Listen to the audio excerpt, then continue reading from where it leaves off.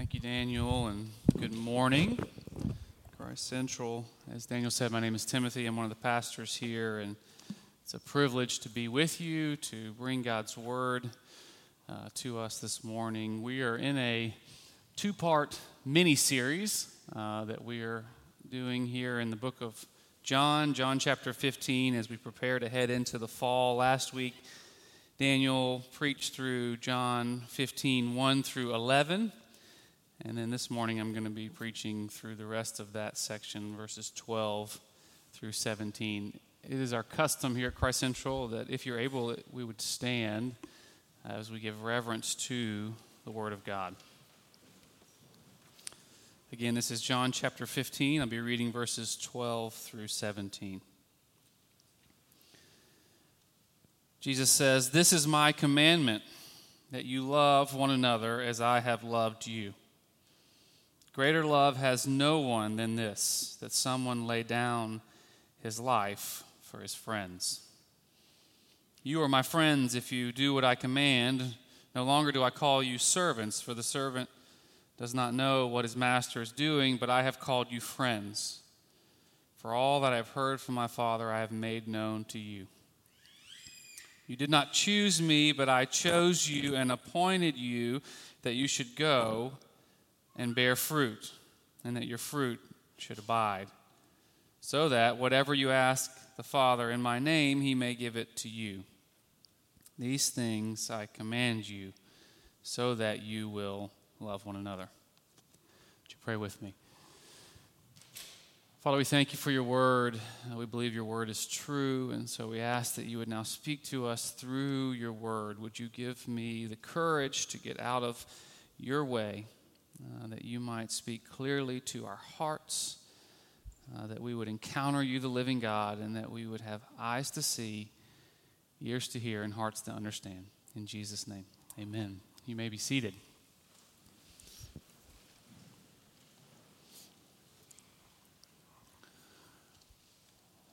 One of the things that I have noticed as of late, as my children are growing up, is that they are becoming more and more curious about relationships, particularly about marriage and family. And as a result of this curiosity, I have been having some very preliminary conversations with my son about how to go about choosing a mate. And as I was talking to my son, I found myself actually thinking back to this very same conversation that I had with my dad years and years ago when I was starting to date. And my dad said something to me way back when that has stuck with me all these years. He said, "Timothy, does she make you a better person? Because when it's right, 1 + 1 = 3. And what he was getting at in that short speech was that certain people have the ability, just by being in relationship with them, to change you for the better, to transform you into someone that you could not become apart from them. Do you know anyone like that? A friend, a spouse, a sibling, a coworker, that just by being with them, they bring out the very best in you. Last week, Pastor Daniel talked about this call to abide, to make our home in Jesus. And this week, we're going to look at the consequences of abiding. What is the result? What happens when we abide in Jesus? And what our text reveals is that far greater than any person here on earth, Jesus has the utmost ability through relationship with him to change us for the better, to transform us into someone that we could not become apart from him. Here in John chapter 15, Jesus calls this transformation bearing fruit. To quote a verse from last week, Jesus says, "I am the vine, you are the branches. Whoever abides in me and I in him, he it is that bears much fruit." The promise here is poignant. If we make our home in Jesus, if we prioritize our relationship with him, he guarantees that we will bear fruit, that we will be transformed. And so this morning we're going to take a look at what that transformation that comes through abiding looks like. Or to use the metaphor that Jesus uses, what does this fruit of abiding taste like? Now that may seem like a simple question, especially since Jesus bookends our section with the answer. The answer is it tastes like love. When we make our home in Jesus, we bear love fruit. But the reason I think it is a little bit complicated is because I'm not sure we really know what love tastes like. I have a confession to make. I absolutely loathe the TV show The Bachelor. I hate it. I can give you a number of reasons why, but I think my number one reason is the way the word love is used on this TV show. You see, throughout the show, we, the audience, are supposed to be on the edge of our seats waiting for this crescendo moment when the words are finally spoken, I love you. Declaring, I think, that something magical has happened inside of me, my heart has spoken, and therefore I must and will follow it. Verses 13 through 16, Jesus gives us a picture of what biblical love is all about.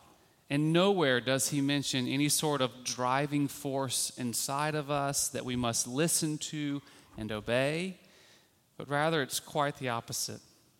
Rather than being something inside of us that tells us what to do, the Bible speaks of love as something that comes out of us and is in turn aimed at those around us. So I want to spend some time this morning chopping up this love fruit. And as we do that, I think there are three flavors that I want to draw your attention to. The fruit that comes from abiding tastes like this. It tastes undeserved, sacrificial, and missional. Undeserved, sacrificial, and missional. So let's look at these three flavors one at a time. The first flavor that we get when we bite into this fruit is that nose of undeservedness.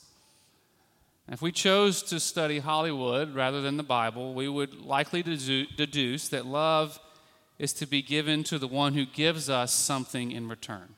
We've all seen the movies, we've all read the stories. Think Jerry Maguire, You Complete Me. To the one who completes us, to the one who offers us something of immense value, we offer them love because they deserve it.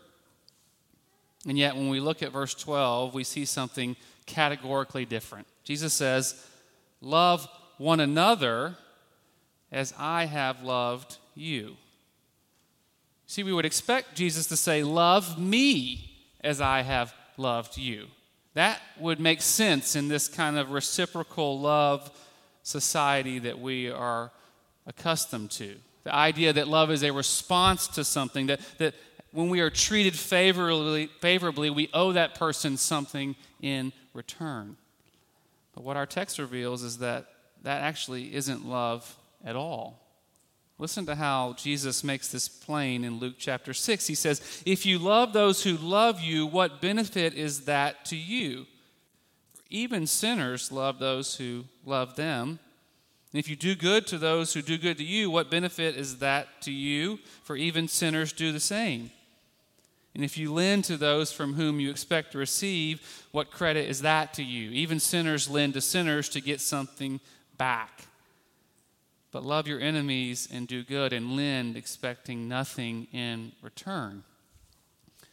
See, Jesus' point is that biblical love, it's never reciprocal. It's not quid pro quo. And the big point here is that it is never, therefore, obligatory. You don't have to do it. It's not owed. And what's beautiful is that Jesus doesn't just say this, he actually models this sort of love towards us, doesn't he? This is what Paul is getting at in Romans 5:8. It says, while we were yet sinners, Christ died for us. Christ moved towards us in love in spite of the fact that we have done nothing to deserve it. In reality, that we've done a lot to deserve the exact opposite. Church, we must not miss the fact that our sin, first and foremost, is an offense to God. It's an act of rebellion against him. It's a declaration that we don't need this God, the Creator God, that we don't need his rules, his protection, his love, and not even his presence. And what Paul is saying is, in the midst of us saying all that to God in our sin, he is moving towards us in love, in spite of how grossly undeserving we really are. And what that means for us, church, is to obey this commandment, we must in turn identify people who are utterly undeserving of our love. Who might that be in your life? I think a good place to start is with the stranger, right? Obviously, if you've never met this person before, if you've never spent time with them, it's hard to imagine that they are any way deserving of your love. And yet, from the very beginning, God has called us to aim our sights on the stranger when it comes to dispensing our love. Look with me at Leviticus 19. God gave this command to his people. He said, "When a stranger sojourns with you in your land, you shall not do him wrong. You shall treat the stranger who sojourns with you as the native among you. And you shall love him as yourself, for you were strangers in the land of Egypt. I am the Lord your God." Brothers and sisters, what stranger is God calling you to love on this week? We could call this the Stranger Things Initiative, right? I think that's probably copyright infringement, but I think you get the point. We have this call, this command of God to move towards those that we do not already know. Unfortunately, it's not just the stranger that God is calling us to love in this way. Listen again to Luke 6. He says, "If you love those who love you, what benefit is that to you? Even the sinners love those who love them. But love your enemies and do good. Lend, expect nothing in return." Obviously, there's nobody who's more undeserving of your love than your enemy. If only Jesus had added some qualifiers here, Love your enemy who says they are really sorry for what they did to you. Love your enemy after you've raked them over the coals on social media first. Or love your enemy if they promise to do the same in return. None of that. It's just a seemingly impossible, unqualified statement. Love your enemies and do good. Expect nothing in return. I imagine most of us don't need any sort of prompting to bring our enemies to mind. The names are already rolling through your head. To love like Jesus, to bear this fruit, is to love those people also. This brings us to our second tasting note. Our text reveals that not only is biblical love undeserved, but it's also sacrificial. Look again at verse 13. It says, "Greater love has no one than this, that someone lay down his life for his friends." Jesus helps us to understand what biblical love tastes like by pointing out what the supreme expression of this kind of love looks like. It looks like giving your life away. And the point that Jesus is trying to make here is that true biblical love, it must be costly.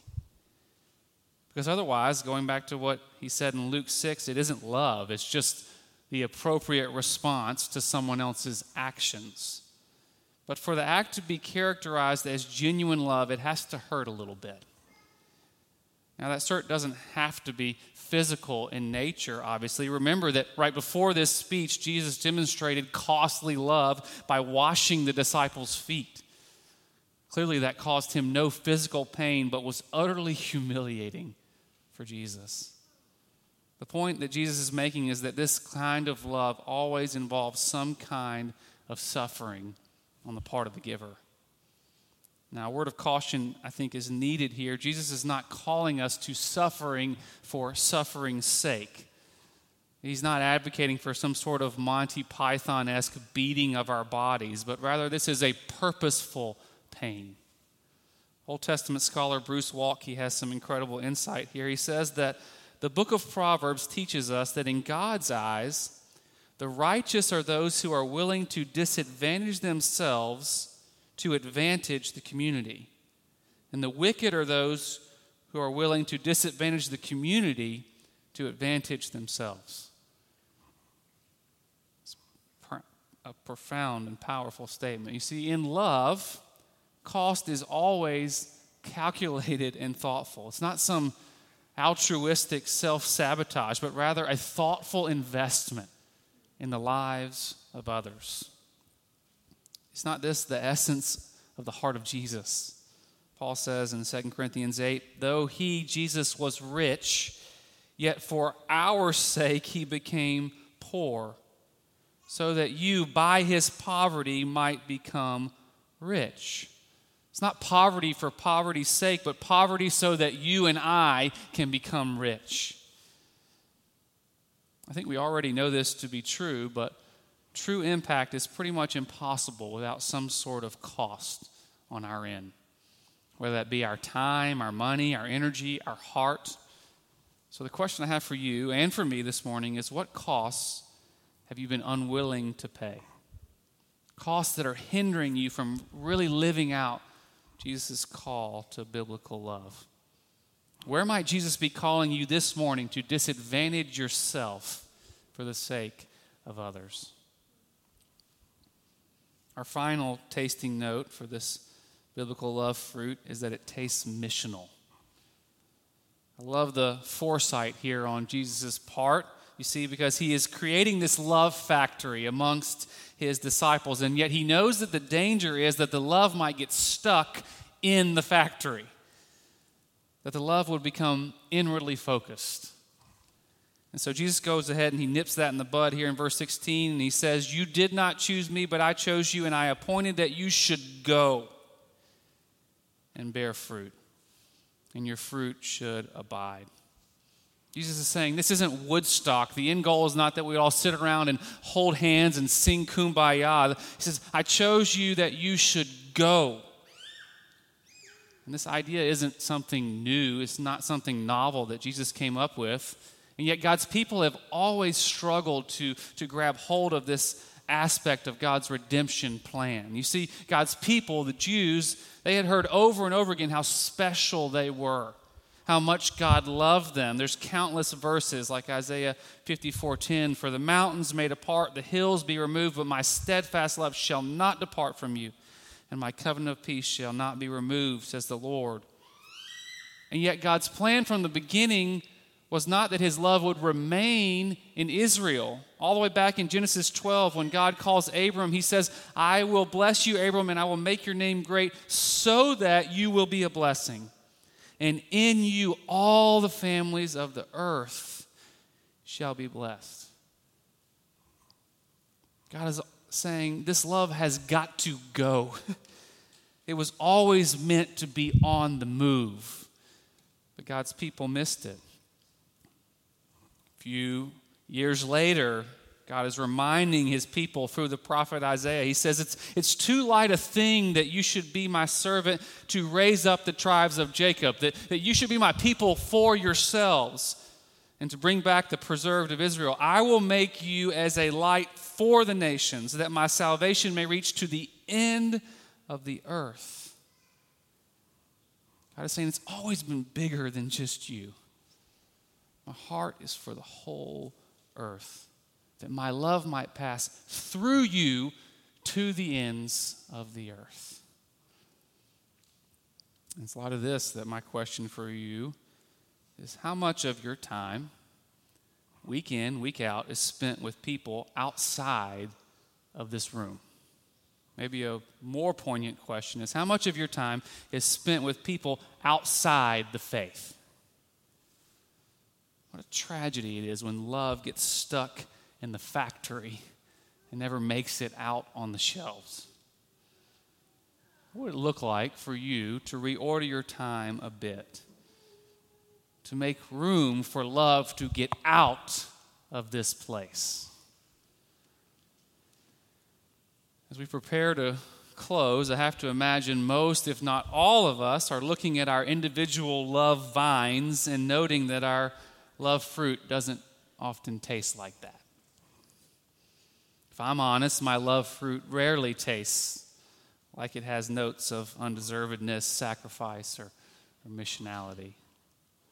Which leaves us with one final question. How then do we grow this type of fruit that Jesus is talking about here? One idea for how to grow this fruit is I could yell at you. Say something like, "How dare you not love like that?" And the guilt and shame that would produce would motivate you for like an hour or two. The truth is, the answer for how to grow this fruit is right here in the text. The answer is not to beat ourselves up about how bad we are doing at loving like this. It's not to bow up and just try harder and harder than we've ever tried before. Look again at verse 12. Jesus says, "This is my commandment, that you love one another as I have loved you." Do you hear it? Listen to how one commentator teases out the truth in his translation of this verse. So good. He said, "Here's my special command, that you have a heart for one another out of the resource of my heart for you." I love that. Out of the resource of my heart for you, you love. Normally, when I'm on a flight and the flight attendant begins to go into the safety spiel, I normally tune it out. And it has to do with my tendency to not follow the rules. But when I am listening, there's one part of that spiel that always gets me. It's the part about the oxygen mask. Without fail, the flight attendant will take a moment to speak directly to the parents and the caregivers and instruct them to put their own masks on first and then to help their children with their masks. And I don't know about you, but this always hits me. I've always wondered, would I actually be able to follow this instruction? If I looked over and I saw my child choking to death, grasping for oxygen, would I really be able to ignore them and immediately first put my own mask on? I don't know. But to not do that is actually stupid. If I don't follow the flight attendant's instructions, we're probably both going to die. Because the point is, the adult needs to be at full strength in order to help the child. You need to be full of oxygen yourself so that you can then help your child get filled up. I think you know where I'm going with this, but the only way we can be any good at all to those around us is first to be filled up to the fullest with Jesus. Without his love flowing through us, there is no resource from which we can draw from to love on those around us. Which is why the answer to how we get this sort of fruit has actually almost nothing to do with trying harder. But rather, as Daniel talked about last week, the answer is simply to abide in him. We make it our chief aim in life to make our home in Jesus, to make him our source of strength, hope, joy, and comfort. Because then and only then will this sort of undeserved, sacrificial, missional love begin to flow out of you and on to those around you. Out of the resources of God's heart for you, may you overflow with his heart for others. May it be so in you and in me, in this church, for God's glory and for the good of our city. Amen. Would you pray with me? Father, we confess that this type of love, this missional, sacrificial, undeserved love is not natural to us. We want to do this reciprocal, I got you if you got me, payment obligatory kind of love that has no teeth to it, no substance to it. Father, we ask that you would help us. Lord Jesus, may we drink deeply of your love towards us as we abide, as we rest in your love, as we rest in your arms. And may you fill us to overflowing. And may your love be the love that pours out of us onto those around us. I pray these things in Jesus' name.